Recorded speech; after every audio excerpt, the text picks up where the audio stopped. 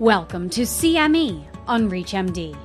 This activity titled, Let's Rewind, Recognizing NAFLD, NASH in the Primary Care Clinic, is provided by Prova Education. Prior to beginning the activity, please be sure to review the faculty and commercial support disclosure statements, as well as the learning objectives. At least 30% of people in the United States have nonalcoholic fatty liver disease, or NAFLD, and as many as 4.5 million people are in advanced stages of disease without even knowing it. Can you recognize the signs in your clinic? This is CME on ReachMD, and I'm Dr. Stephen Flamm. And I'm Dr. David Bernstein. Today, we're meeting Becca, a 35-year-old woman who is in the office due to hypertension and elevated liver enzymes. Her physical exam shows she has a BMI of 31.1 kilograms per meter squared, and her blood pressure is 158/90. She's on both metformin and lisinopril. Let's watch this patient-clinician interaction to see how easy it is to miss common risk factors for NAFLD and non-alcoholic steatohepatitis, or NASH, during an everyday encounter. Hi, Rebecca. It's really nice to see you. How are you doing today? Good, thank you. How are you? I'm doing well. Thank you for asking. So the reason I've asked you to come into my office today is I want to review some lab results with you and see what we can do to get you back on track. So as you know, I've had some concerns for some time regarding your uncontrolled hypertension, your elevated liver enzymes, and even your recent weight gain.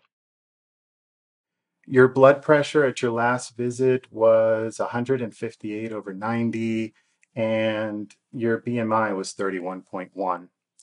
Since you've been diagnosed with diabetes, we really need to start taking some steps to get your overall health under control.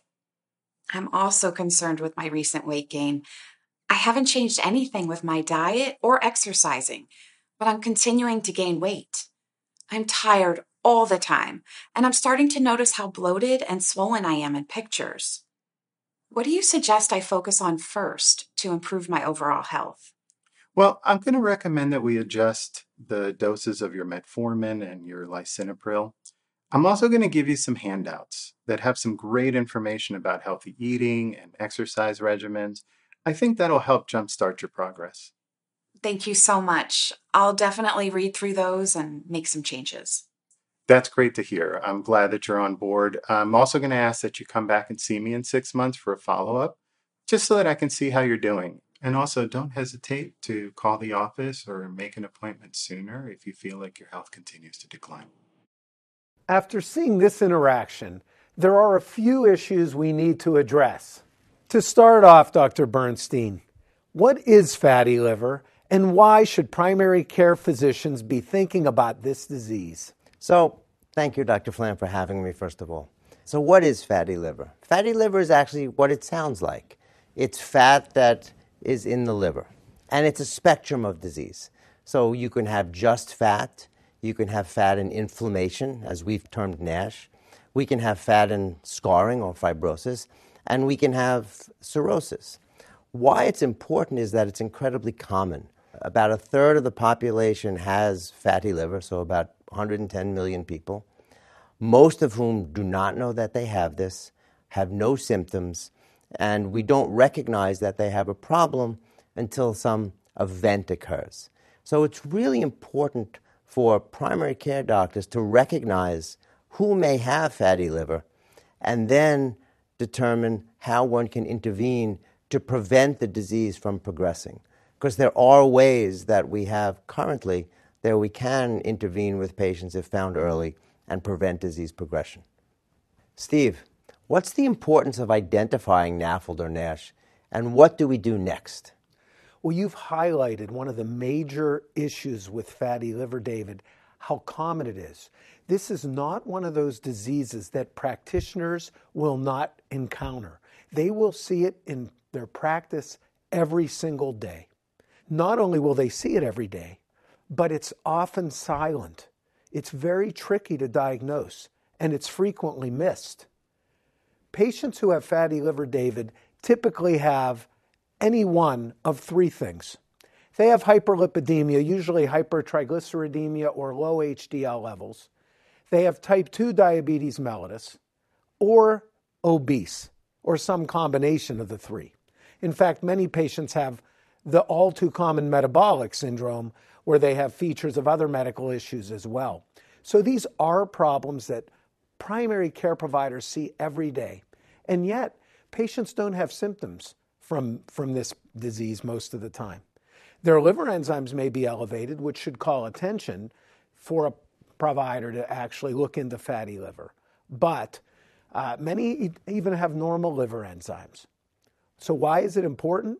Because a fraction of these patients, David, silently are developing progressive liver disease. And in the end, they will develop cirrhosis, even though many of them don't even drink alcohol.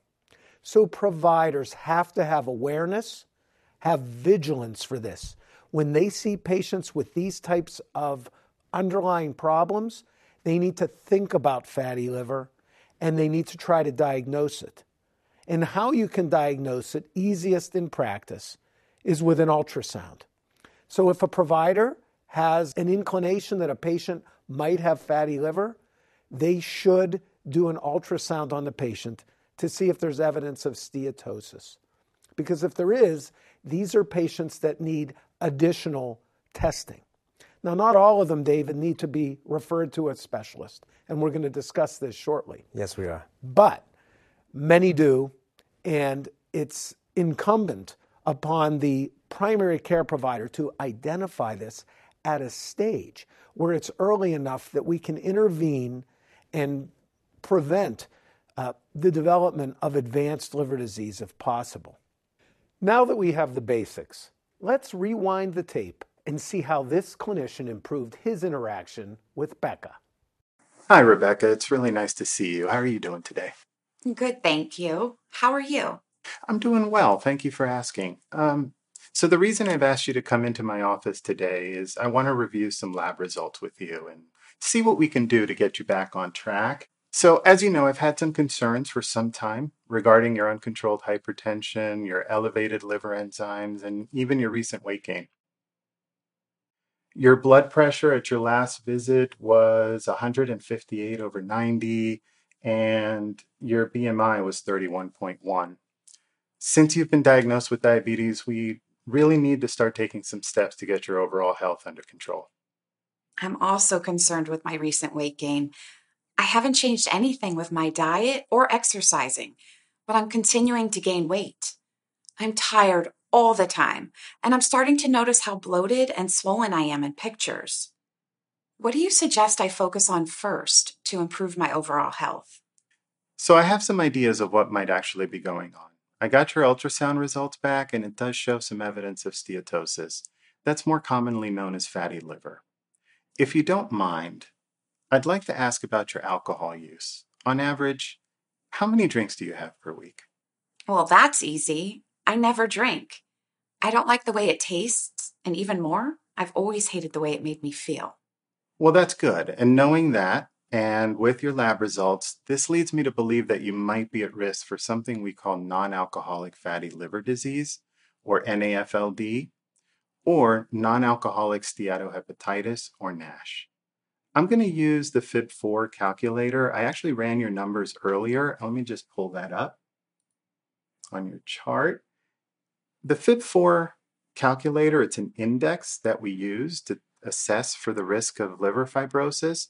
And what we do is that we input certain data such as your age, platelet count, as well as your liver enzyme levels to determine your score. So your FIB4 score came back as 3.23. And unfortunately, anything over 2.67 is considered as high risk for advanced fibrosis. What does that mean? What that means is that there's probably already fibrosis or damage to your liver, which if we don't address, could lead to liver failure. However, studies show that it can be reversed. I'm going to recommend that we start you with some lifestyle modifications, but what we really need to do here is to refer you to a hepatologist. That's a liver specialist. They'll be able to review your lab results and your history and be able to make some recommendations for some more permanent solutions. For those just tuning in, you're listening to CME on ReachMD. I'm Dr. Stephen Flamm, and here with me today is Dr. David Bernstein.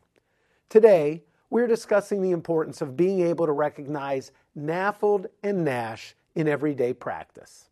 This interaction ended with the doctor calculating the FIB-4 score and referring Becca to a specialist. Dr. Bernstein, why are both steps important? Steve, that's a great question. We've already laid out that fatty liver disease is common, and it's in about 1/3 of people in the United States, which means, for example, if a practitioner is seeing 30 patients in a given day, as many as 10 are going to have fatty liver, most of whom are unrecognized. If you really would then say, how do I assess those 10 patients and make a determination who then needs to be sent on for further care? Because currently the specialists who care for these patients, mostly hepatologists and gastroenterologists, don't have the bandwidth to see everybody. The FIB-4 test then, a simple, non-invasive, easy-to-calculate score, which utilizes 4 different types of parameters. The 2 liver transaminases, ALT and AST, the platelet count and age, and that can be put into a computer and a number quickly generated. If that number is low, then the patient likely does not have significant scarring, and that's a patient that can be followed by the primary care doctor and does not need referral. If the score is high, that patient almost definitely has significant fibrosis or even cirrhosis, and that patient should be referred right away. There's a gray zone, an intermediate zone. That's also a zone or a number that should require some type of referral for further testing that the primary care doctor doesn't do, but that the specialists will do. And I think that as primary care doctors begin to look for these patients and get comfortable with using the FIB-4, it's an excellent screening test to determine who they can keep and care and give a plan of diet, exercise, and who needs to be sent for further testing because they may have advanced disease. And as you know, many of their patients, unbeknownst to them or the patients, are going to have significant disease. And it's very important, as you point out, David, that we need to find it as early as possible. And because it's silent, that's the importance of the healthcare practitioner having awareness of this problem. Don't look now, Dr. Flamm, but Becca has been referred to you. What happens now that she's sitting in your office and wants to learn more about her condition, and she's anxious? Yeah, well, people, when they're referred to me, David, are frequently anxious. But we see patients like Becca all the time. And when they have a high fibrosis score on that non-invasive fibrosis test, like FIB-4, or an intermediate score, those are ones that we're more concerned about because those are the patients that really require intervention. And by the way, what intervention do you use at present? Lifestyle modifications. They're very important. I mentioned earlier what types of problems are risk factors for the development of fatty liver, and all of those need to be dealt with.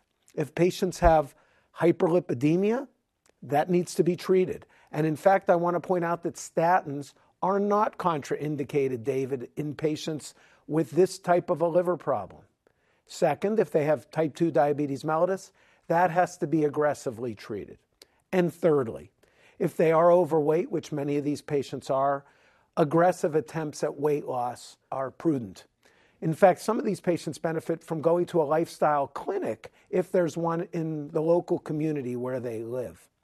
And I want to further point out that there are medications that are in late stage development that we will have for use in patients with fatty liver.